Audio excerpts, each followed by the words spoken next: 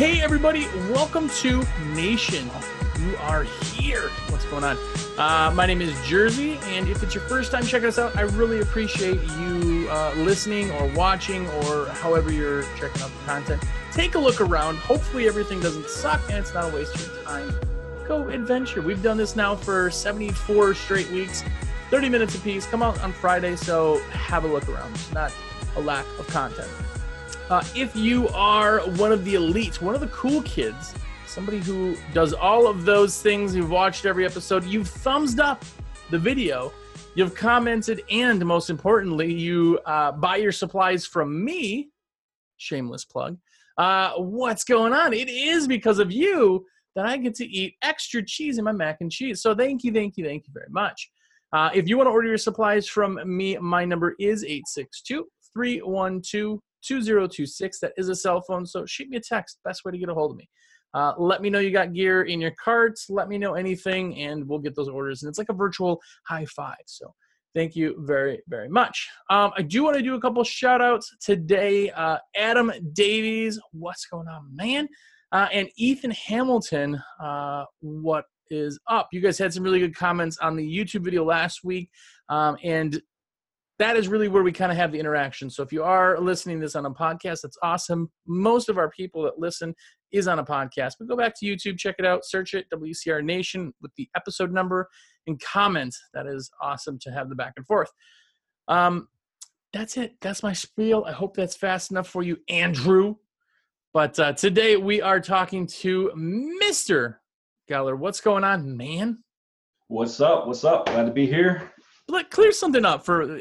I call you Geller. What is the real, what's the right way? If you're back in high school, it's Goeller or Goeller. See, I didn't pick that one. No. The right way to say it is just drop the O in the spelling and you'll say it right. It's Geller.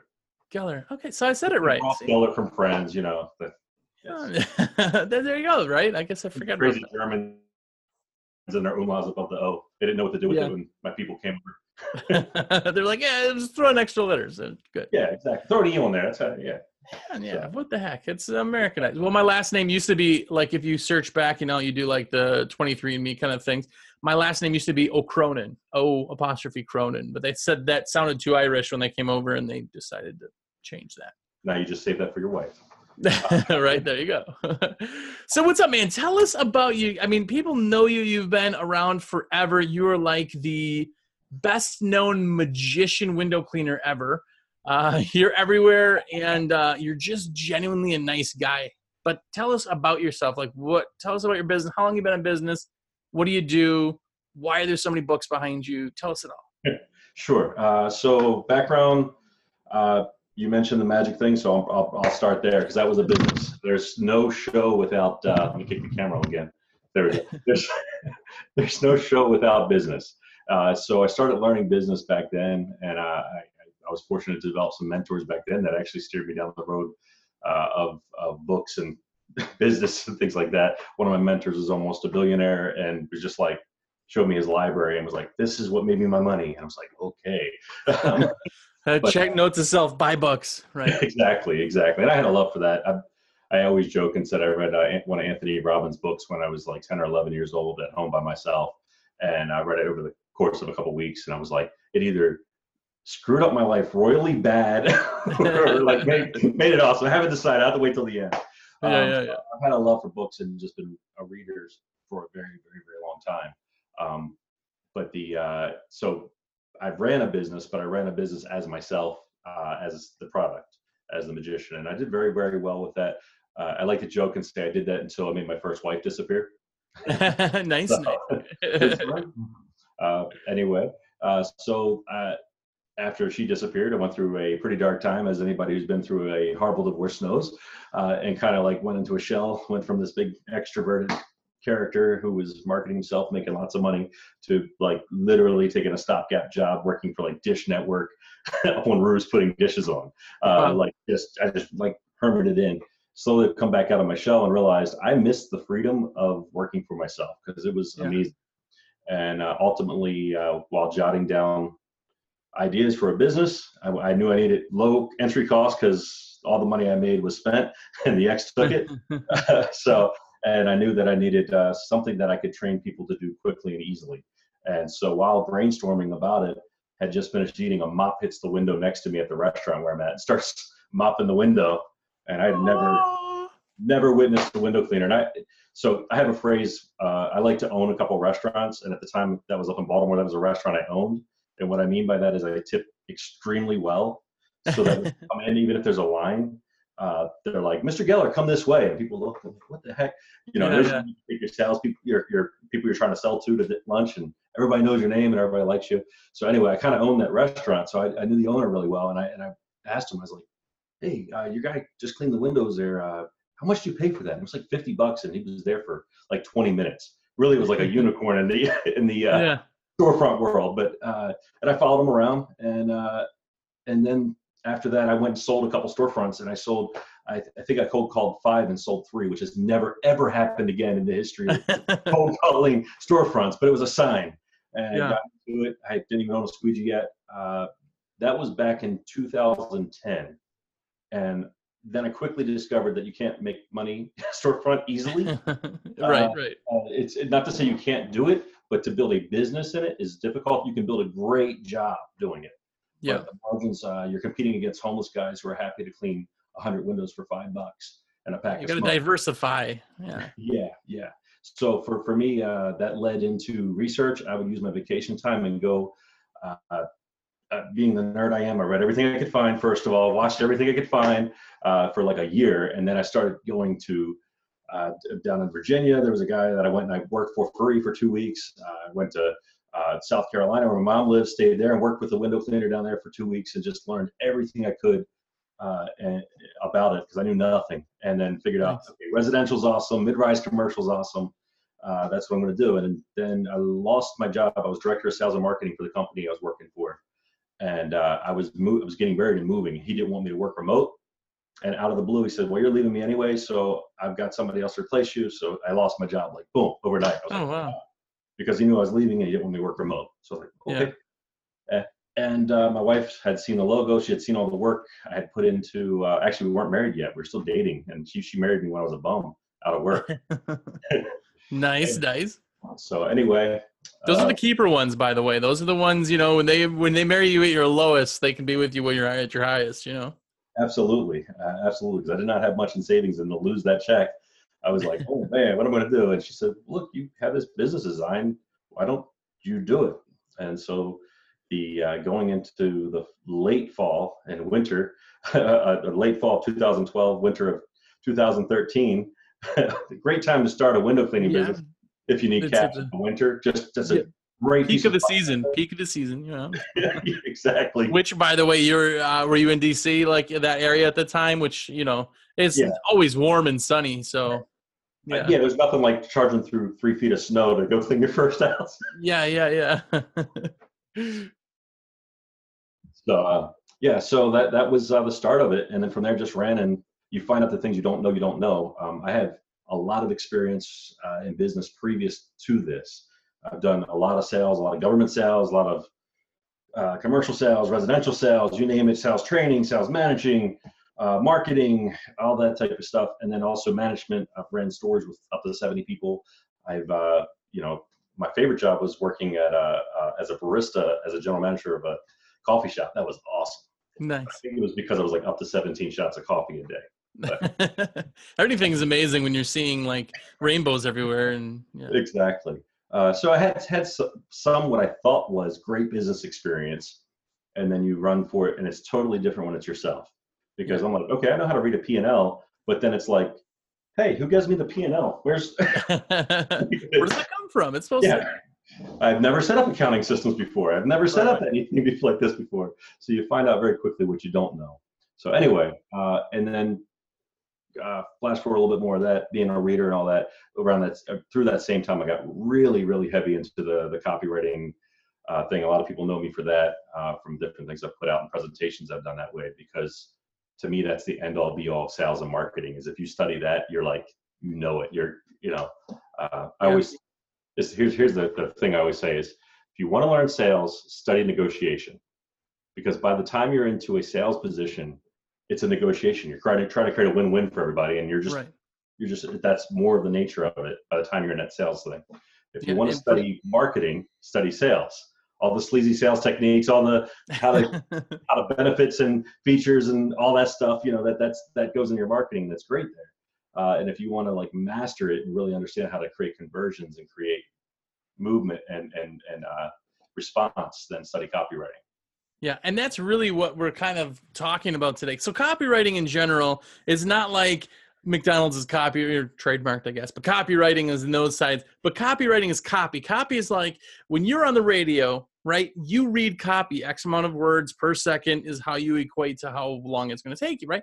Copy is what sells, and it can be print, it can be digital, it can be clickable or buyable, but something has to create a action, and that's what copy is. Copy has to create an action, has to create somebody to buy, because you may have the greatest radio voice in all history, or you can read the greatest thing that's written, but if it doesn't translate to somebody having that cause and effect, it doesn't really make much sense. And that's where a lot of people who want to do their own businesses will put their own kind of marketing together. They'll write their own copy. I get a lot of that stuff. Hey, what do you think of this?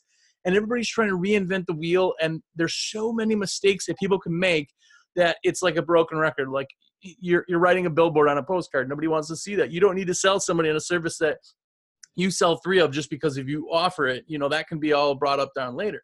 So creating why people buy, like buy me, buy what I'm selling. It's clickable. It's purchase. It's calling, back in the day, tracking numbers and phones. You'd see how things are working. So it's super important. People sometimes don't quite realize how important this aspect of the marketing is in general. Yeah, it's hyper important. To illustrate that, when I did a presentation a while back, I took one of the window cleaning resource cards when you're one of the window cleaning resource members, I took one of the cards and I took off all of the words and I just left the phone number. And it was just a picture of a house with these little bullet points with no words. And I put it up on the PowerPoint and I was like, would you call that number?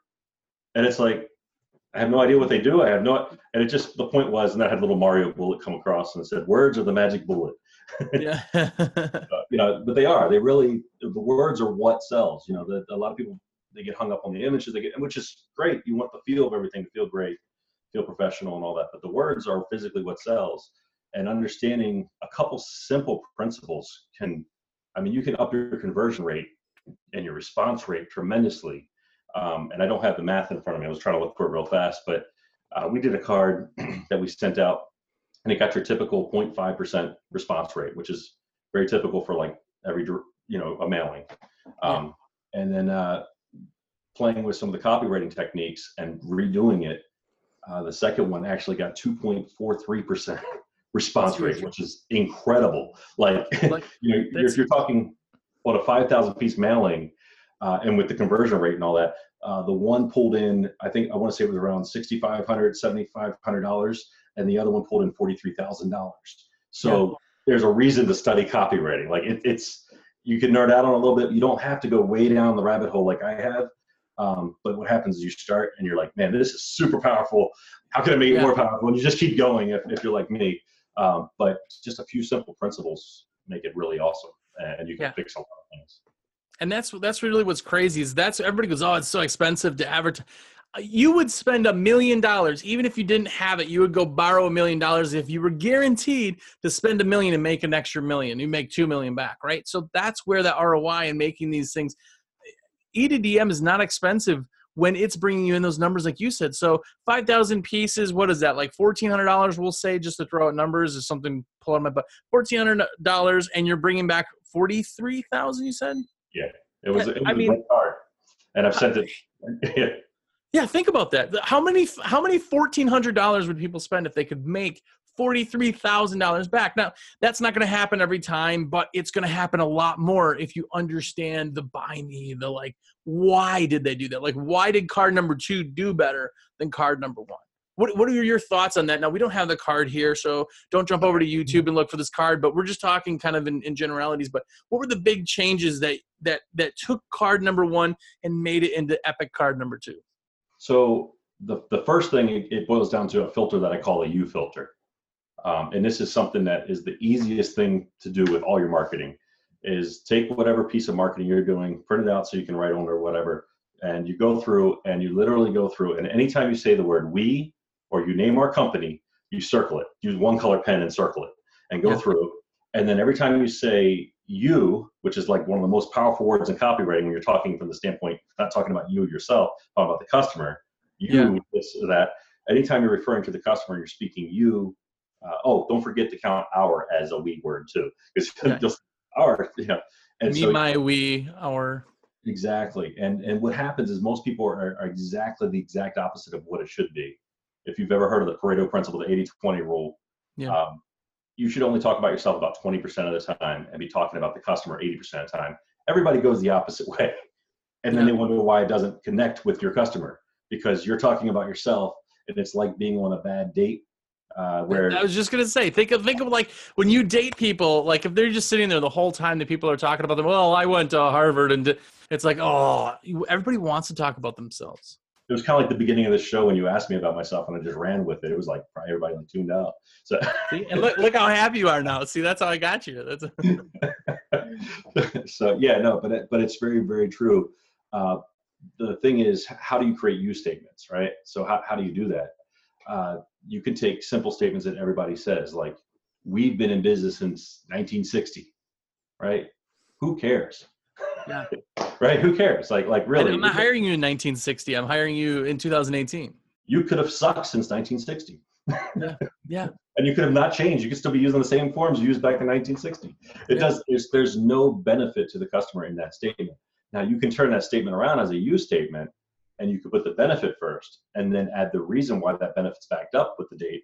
So, you can trust that we're going to get the job done on time and on budget because of our experience. We've been around since 1960. Now you've given a reason that they care about how long you've been around, because you've got a benefit to the customer. And you're speaking brought them. Yeah, you brought it to them as opposed to making it about yourself. Is even when you listen to a national spot by McDonald's, they're talking about you, like, you need a break for food. Come get you, and they're talking to one person when it goes out to millions. But that's the same thing. You know what you're trying to say, but it's how to say it. The insurance thing always comes up too. It's not we're insured to $1 million. You can feel protected by our $1 million insurance policy. And it sounds silly because you go, really, that one thing will do that? Honestly, if you just get one thing from this podcast and you go through and you circle all your we statements and you turn them into you statements, I'll lay even odds that your piece will go ahead, A/B test it, shuffle them together, send them out the old way, the new way, and I will put different phone numbers on it, track it, do all that stuff. Their websites, track it, and see which one does it. I will lay money that I'm not even a betting person, but I would lay money that the one that has corrected with the correct you statements will outperform by far. And it's really easy. It costs you nothing to do, but maybe 20 minutes of time to go through and reword your we statements. I can't tell you how many websites. Oh my goodness. And you just go through and it's we. Literally every sentence starts with we. You'll see it now everywhere you go. Yeah. We. And the thing is, it's a natural thing to do. And I tell this story about FedEx.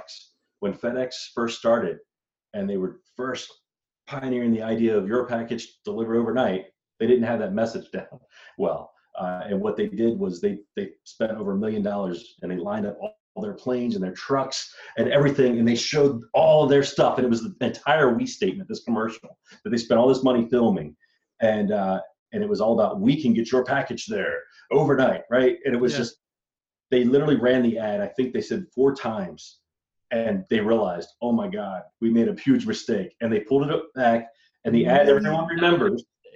The ad everyone remembers is the Microman guy, who the fast talking Microman from way back. Micro Machines, rather. I don't know if you remember. Yeah. Oh yeah. That fast talking dude, and he went on there and he went talking fast, and the message became your package overnight, guaranteed. And it was a very you statement, and it makes you wonder, would FedEx have been here today had they continued down the we path, because they were really tight on money when they first started. That's the change of a word. Like, sales is so.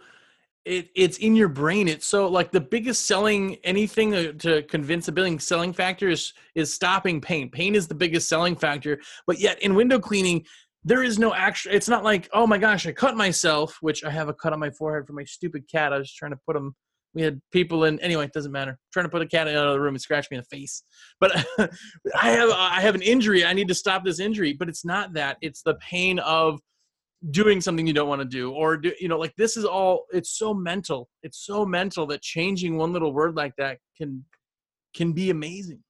Absolutely. One other thing I'll add to, just before we continue down the copywriting rabbit hole is that something I've studied Sandler. Anybody knows the Sandler sales method? Adam Sandler. Yeah, Adam Sandler, great sales method. I've studied a few of his. yeah. If you sold like him, you probably do all right. Right. But no, like Sandler sales methods, Ziegler and the Grant Cardone closes and the hard sales type stuff and all that. I've studied all of them, and I'm going to tell you that they don't work very well for window cleaning. And I know I'm going to get some feedback and flack back for that, and I'm okay with that. It's the ideas that they convey. Also, one of my favorite books to read. I'm not a reader. Like my bookshelf's on that side of the camera because it's pitiful and you'd cry. But the one book I've read multiple times is Grant Cardone's Close. It's like 101 Closes or something like that. It's a workbook, but the idea, there's no way that somebody could, like, if I'm trying to sell window cleaning, you're going to go, let me talk to my wife. And I say to them, it's my fault for not telling you what we've tried to convince you. Now, if your wife loves you like my wife loves me, then you're going to definitely have a signature and she wants you to be happy. Like, sign here and here. Like that, you can't do that in window cleaning. But the idea behind taking it, all these books are the ideas that you have to kind of read into. Yeah, and I read all the closes, I read all the stuff, but I'm going to tell you, forget them. And then occasionally you'll need one little piece of a close just to push someone over the edge. But here's the deal. Window cleaning is a luxury service. When you get that through your head, it'll fix your pricing, it'll fix your messaging, and it'll fix your sales process. Because in reality, I don't know about you, Josh, but did you grow up in a house where you regularly had your windows cleaned? No. The first time I ever had my windows cleaned, windows. First time I ever had my windows cleaned was when I paid for a window cleaning company to come in and clean our windows so I could watch their process because I was starting a window cleaning business. And I said, I'll pay them to watch what they do and see their service they deliver. That was the first time. And guess what? I never died. Nothing happened. Even if you're elderly and you can't get to it, nothing happens by you not cleaning your windows. Yeah. Okay, the windows are really bad, and they're going to need restoration at some point if you want to sell it. Okay, that's still frosted glass at this point. Yeah. Exactly. But it's still repairable. It's even the hardwood or thread, which you use, and that's a pain you can use for continued customers, is to let them know, hey, yeah, you should really have your windows cleaned. You got a brick house, you should probably have it cleaned every 6 months. Hardwood can start forming in as little as a year, under the right conditions. So you can use those pain points to sell. But I'm going to tell you, if you are not following the Discover Pain method of Sandler and these things, and you start I don't know about you, but if you're going out for a luxury that you would really enjoy, like a spa or something like that, I don't know, a massage or whatever. If you're going to go out for something like that, you don't want someone pointing out all the pains of, like, man, I bet your legs are really cramping up, and then just ruin the amplifying the pain. You already know that this is going to feel good having this done, and you just want someone who's going to communicate, hey, we're going to make this absolutely painless for you. You're going to enjoy the experience, and you're going to be able to trust us, and it's not going to be a worry. We're not going to. That's a pain point that's real, though, is who's coming in your house. Right. So there are pain points you can amplify that way, but the window cleaning itself really has very little pain point. And so that's just a pet peeve of mine that I've picked up on a lot lately. In mentoring and coaching some businesses, I audit their sales process and listen to them on the phone. I'm recorded and stuff. And it's like, dude, you had the sale. If you would have shut up, you had the sale a half hour ago. And now you're going down, because you're following this stupid sales script, all the way down the road and amplifying the pain. Gotta cover my points. And now the person feels like they're talking to a salesperson instead of someone who actually cares about them and their feelings. And that brings up the number one secret in copywriting and marketing. And it's the word empathy. David Carroll calls it compassion, but it's empathy. It's being able to walk in your customer's shoes, to understand what it's like to be in your customer's shoes and what they care about. And if you can do that, it's not easy to do. You have to become self-aware of yourself first. You have to really be able to project and figure out what is it like in someone else's life? Yeah. What do they care about? Because most window cleaners who start out are not living in the mansions where they have their windows cleaned regularly and they go, hey, I'm going to have a window cleaning business, right? That's not, generally speaking, where we come from. We come from scrapping and not having a lot of money to start. And we've probably never had our windows cleaned. We are not our customers. Yeah. And because of that, people that start window cleaning business, 99.99% of the time focus on price first, always. Why? Because we're poor and we're trying to start a business. Like, of course, price is important to us. It's not. Like, I was just going to say, selling face-to-face to people too. If I walk into a place and I say, hi, I want to be your window cleaner, and you go, oh, yeah, we get our windows cleaned now, but the guy just never shows up. I don't know if he's coming. I don't even know when the last time he comes. And I go, our prices are the lowest in town. They just go, oh, that's neat. Like, you didn't hear what I just said. They don't care about price. They didn't talk about price. They talked about people not showing up. We have 2 ears, 1 mouth. Like, that's super corny and cheesy, but you got to listen to some. No, absolutely. Absolutely dead on. There was something I wanted to say in the middle there, and then I squirreled out. Like most entrepreneurs, I have ADHD, so. That's the best. I tell people that all the time. They laugh, but that is like the best trait for a business owner. That's why all these business owners have like 4 things going on at once. That's why you can do accounting and also be doing an ad and doing this and doing everything. So ADHD. Yeah. Now, the thing is, I'm fortunate because I've met some who have ADHD so bad they can't focus. Mine is sort of the opposite. When I focus on something, everything else disappears. So I overcome it. Like, I go like this, and then it's like nothing else is there. So that's a blessing in some ways, but a curse in others. Anyway, now that we squirreled out, there was something really important I wanted to say back there that was useful. We'll touch on it. If you think about it, we'll touch on it. But in talking about kind of ideas and things, but what's the difference in your head from like print media and digital media? Because digital media is huge. Facebook AdWords, Google AdWords, Facebook promote. What's the big difference? Like, can you take a picture of your postcard and throw it on Facebook and be like, all right, let's do the same kind of results here? What's the big difference between the two? Has to do with your audience to a large extent, and what your audience is doing. Empathy, understanding what your audience is doing when they receive it. Someone coming to their mailbox, they're looking through their mail, that you've got a couple seconds to catch their attention. Someone surfing on Facebook, they're surfing, they're not there to shop. Yeah. So you're a cold lead at that point. If they're a cold person, Google, on the other hand, usually, unless depending on if you have it on search and you're not doing the display network, that's a different story. But search, people are looking for what you have if you have your keywords set properly. So one of the things I get on people about too is a lot of people are enamored by the madmen of advertising, and they want to be ultra creative. And I go back to Ogilvy, who's one of the great advertising geniuses of all time, who says, if it doesn't sell, it isn't creative. And right. So sometimes stupid, simple sells. So if someone types in window cleaner near me and your ad pops up and it's a value statement, your windows clean, stress-free, or something simple, something that just, because you only have a little blurb, right? On most of the search network, most of the display. But going stupid simple really works when you have a hot audience who's looking. Like one of the illustrations I use is I put up a picture of the men's bathroom sign without even the word men, just the emblem. And I go, if you need to use the bathroom, you don't need to be sold on benefits and features or anything. You see this and you're sold. You're there, right?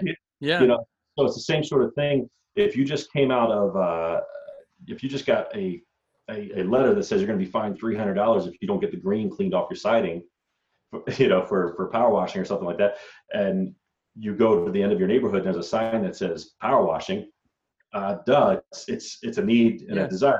Sometimes simple works. So I do agree with creative, but creative as far as to a means, not just creative for creative sakes. And I know, Josh, from knowing you for a number of years, you're ultra creative, and you've learned ways of tying in your creativity with what works as well. And I've seen a lot of your pieces, and that you get it. Yeah. Well, the other thing is that you can be creative, different in one side of it, but still have the basic like message of, Everybody wants to reinvent the wheel. Like I said, everybody thinks that how they do it. It's the Benji idea. Like if you remember Benji wouldn't like soft wash or pressure wash a house. He had to do it differently just because it was different. It took him twice as long, spent more in chemicals, and it was a duct tape thing to get, but it was different. I reinvented the wheel. I'm so smart because it, like, you don't always have to reinvent the wheel. Being different doesn't necessarily mean changing everything about it, but maybe changing the color scheme or the direct. Yeah. I had one of my best Facebook ads, and I don't have the numbers in front of me to tell you. One of the best Facebook ads we ran, and we ran it for maybe 2 weeks in the spring, it was a guy, it was an older guy, and he just has his head down, and he's like, the camera's kind of over behind him, and it's just all the houses, like the windows, and it just says, "I hate cleaning windows." That was it, and a phone number. Actually, I think it was a website. I think it was the website or the phone number website, or that was all it said. And I kid you not, it was just amazing because it triggered people. It wasn't reinventing the wheel. It was simple. It was just, everybody hates cleaning windows. Something cool to do is ask your customers why they hired you. And you'll get answers that you can then echo back in advertising. And they're not the answers you think they're going to be either. Like, oh, why'd you hire me? Oh, the price? I haven't looked at the check or the price. I couldn't tell you. One of my favorite reviews, because we sent out a survey to every single customer after we work. One of my favorite comments, because we have a section in our survey that says something I think can be improved, right? Which is the most valuable section we have. Yeah. And I would say probably twice a month we'll get this comment, which I love because it's really not something we can improve. They said, your service was absolutely amazing. I think the price was a little high, but honestly, it was really, really worth it. Yeah. And so they're saying our price is a little high, but they're also saying really worth it. Everything else is rated, 5-star, 10 net promoter score, and this raving review. And then they're just like, yeah, your price is a little high, but you know what? It was really worth it. So, yeah. So I asked this, the last time you went out to dinner, like a super fancy, you and your wife went out to celebrate whatever, it was a great meal. How much did you pay for that meal? You remember how delicious it was. How much did you pay for that? I have no idea. No idea. Nobody does. Everybody just go, well, I remember it was a lot. And I remember as the check came, I went, golly, but I don't remember it now. I remember the experience of it, We're slowly migrating into a discussion about value proposition and perceived value here. And that's fine because there's that ties right into copywriting 100%. Because here's something that I posted and other people have thanked me for, and I want to say this real fast, and that is that if you consider your value proposition, some people perceive value as the lowest price. It doesn't matter anything else. There's always some people in the world who are going to perceive the best value as the lowest price, right? Yeah. And then there's other people who will always perceive the value as the highest priced because they always buy the best of everything. If it's high priced, it must be the best value. It must be the best thing. That's what I want, right? And then there's this middle ground where they're looking for a reasonable price, but a lot of value, bang for their buck, and this middle section. For me, that's where I hunt. I'm not going for the high end. I'm not going for the low end price-wise. But when you realize that people perceive value differently, it helps you understand why not every customer is your customer, and you become okay with that because now you can niche. And this is why I say it goes back to the copywriting. You're speaking to your customer avatar. You're speaking to who you can best serve, and if you try to be everything to everybody, as a statement goes, it's very true. You end up being nobody or nothing to nobody, right? Matt and I do this donut hole thing with, you have quality, price, convenience. And if you try to message all three of them, you end up in the hole in the donut. You can slant two, but you're far better off harping on one and being what people want. And then there is no other choice. There's no one else who can offer what you're offering because they're all doing the same thing. They're all me too. We do it all. We're the cheapest. We're the best. We have the best people. And so that goes into value design. The windows the cleanest. Yeah. Value design, value proposition, and it goes into differentiators and things. And I should come back on another time and we talk about how to find your differentiators because that's a really cool conversation to have. And to touch on that, I asked a question a couple weeks back, like, who's your customer? Like, what's your USP, right? That's important. I thought everybody had it. I want to know everybody's take. I didn't have one person come back with like people were like, oh, I'm really nice. Like people like all these things are coming back. And I'm like, I think I blew up on me. Like I'm not talking bad about any of you people. you still need to get better USPs, but like nobody came back with like a definite, here's my customer, here's why I sell. You got to find that all too, to advertise and to figure out your copy. You have to figure out who your customer is. When you're new, those are the guys who just want everything. Those are the ones that, oh, I started a business. What do you do? Yeah, I do window cleaning, pressure washing, roof cleaning, siding repair. I pick up dog poop. I can shovel. They do everything because they have to kind of pick it up, you know. But once you kind of realize who your audience is, like you said, you really get an idea who your audience is, then you're talking to that one person. You're not talking to a mass of people, you know. And there's two games. You have the long game and you have the short game, which is survival. Right? Yeah. You got to eat. You got to have sales. So when you start out, I don't fault anybody who goes, yeah, I can do that too. I can do that too. You don't want to stay there, because that is really bad spot to stay. You're not going to be really profitable. The name of the game is profit. That's going to put food on your table barely. But as you're going forward, you're going to want to chop off things you'll do, and you're going to want to find out who your customer is and play the long game and messaging to that customer. You're going to be far better off than a great book on that is Pumpkin Plan by Mike Michalowicz. If you guys have not read that, it's a great book on niching. Or you can read one of my favorite books on marketing, Duct Tape Marketing, which basically has a 10-page section in it, which is the entire thing of Pumpkin Plan, like 8 years earlier. I love Mike Michalowicz though, so I'm not bashing him. He expanded on that and went further, but both of those are great books, and they talk about how to really niche to your customer. And it's, as a magician, to flash back there for just a moment, my mentor told me, he says, when they want a magician, then they're price conscious. But if they want Mike Geller, there is no other Mike Geller, and they'll pay whatever you ask because you are only Mike Geller. So if you can set yourself up that there's only one company like yours, and it's not in necessarily different technique, it's in your value proposition and in your corporate beliefs, and you're speaking to your customer and how you design your service to fill that.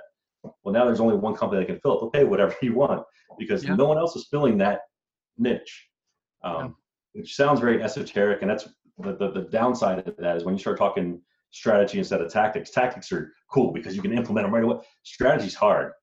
I describe business and coming up with your marketing strategy and your messaging strategy like this. It's like playing a video game in reverse. You know how the first games in a video game are typically really easy? Right? So you're getting the controls down. And then by the time you get a little bit harder, you're building the skill. And by the time you get to the boss level, it's hard, but you've built up all the skill. Yeah. Reverse that, and that's business marketing. Is the hard thing to do is figure all of this out. And that's, you know, the most people don't ever get past the first exercise in the first chapter of Duct Tape Marketing in that book, because it's actually spelling out what you need to do strategy wise. It's this massive thing, but once you get that, all the rest of your marketing is effective, and it gets easier and easier and easier going forward. And it's like playing a video game in reverse. That's the one thing that's interesting. I know we're a little off of kind of the copy side of things, but when you realize that this is everybody does this because I don't want to work for somebody else. I want to have the long, but nobody really gets the long game. Like nobody really gets like, what are you doing now that's going to change what's happening in 5 years? Well, I'm getting more customers now, and that's going to create more customers on the road. Okay, yes, but what is affecting that business then? Like everybody could look. I've been in business only for 12, 13, whatever years. I can look back and be like, well, those first few years, I know exactly what I did wrong. Like everybody can now. So why not look the opposite way, like you're kind of saying, and say like, what can change down the road for what you're doing now? Yeah, I mean, one of my favorite books is 7 Habits of Highly Effective People, and that concept of begin with the end in mind. Like that is like it's a mantra for me, because it's like, where are you going? Where are you going to end up? And there's an analogy that I like that somebody told me the other day. I can't remember who told me. They said most people die in a survival situation because of decisions that they made that they didn't know would have dire consequences later. Yeah. So they make these decisions early on, like instead of staying put, let's walk and try to find somewhere. It doesn't seem to have a benefit either way. And like in hindsight, you know, so a lot of times hindsight's always easier. Yeah, exactly. But we do that a lot of times in our business, though, where we're making decisions in the moment. But that's why it's really important to project yourself to the future and look at where you're going, you know, and figure out what you want your life to look like when your business is put together. What kind of business is going to serve that life? Are you going to be out in the field when you're 60, 70, 80 years old, still doing this? You need to be charging enough if you're going to be work a job. You need to be putting away, so that what route does it take to get there? Yeah. Yeah, exactly. There's nothing wrong with, as they say, staying small and keeping it all. That's a valid way of doing it. And I know guys who've done it right, where they've retired with a lot of money. And I know guys who've done it wrong and they have a business for sale at the end that they can't get any money for. So nobody wants that. And they're stuck into working because they're still, they did it. So, the first thing you can kind of do too to bring it all back is just focus on that advertising side and the copy, the wording itself. Changing that changes how you do that from here on out. Here's the best part about the copy is digital stuff like Facebook changes algorithms all the time. They change what ads they'll approve, what they'll want to approve, how you can target, all that kind of stuff. It changes. And you got to constantly keep up with the digital world of advertising. Copywriting is a skill that once you learn it, the skill is learned and you'll have it for your lifetime.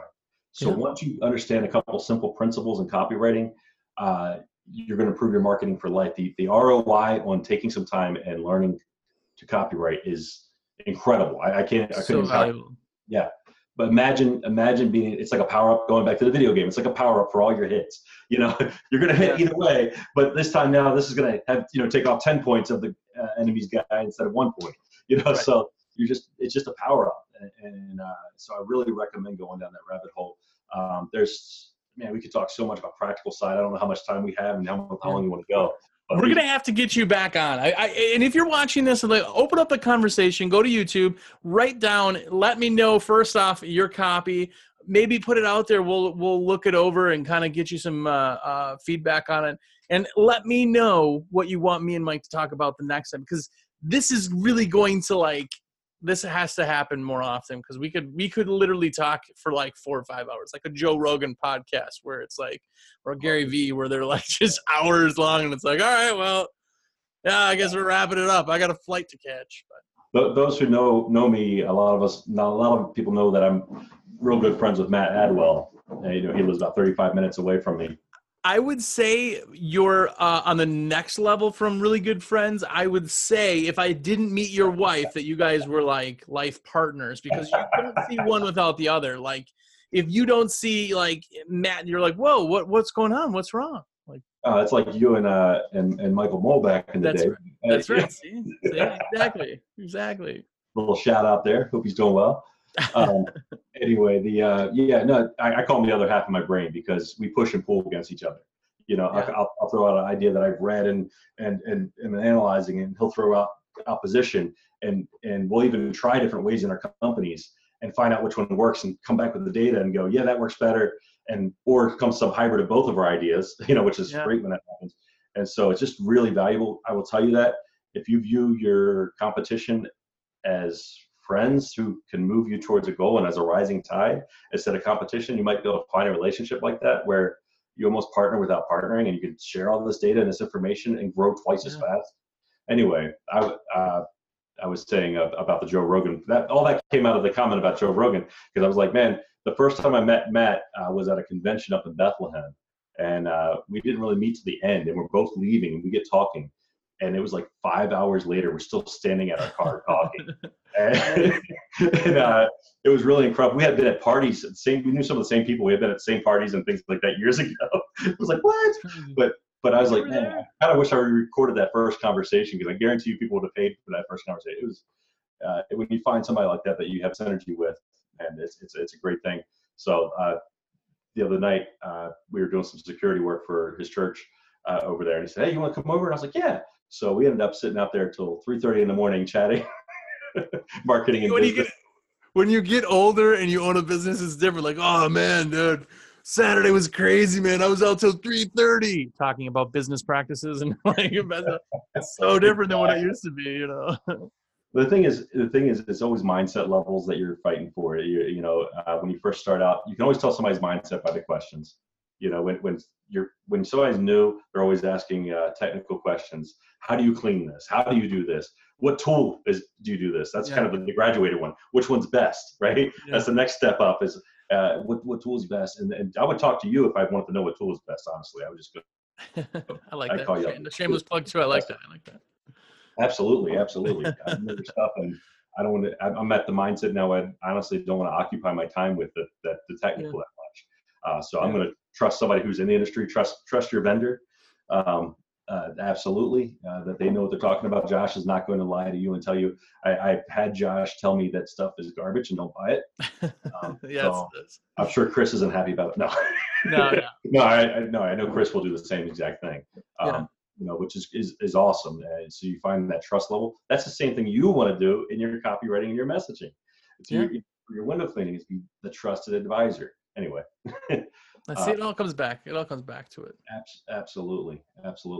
But yeah, buy your stuff from Jersey. That's the message there. No. So I like that. Speaking of, I appreciate you guys' time and checking us out. And listen, check us out. Come open up a conversation on YouTube. Start a Facebook post. Do any of that stuff. It's really awesome. You get the back and forth. But if you do want to be one of the cool kids, one of the elite, somebody who buys your supplies through you, please do that. 862-312-2026. Shoot me a message, text, email me, josh@windowcleaningresource.com. Smoke signals, whatever you need, and we'll get it set up for you. And I really appreciate you guys checking us out. And we're going to have to do this again very, very soon. Next topic. Let us know what you want us to talk about, and we will definitely go from there. So until next week, just go out there and be epic.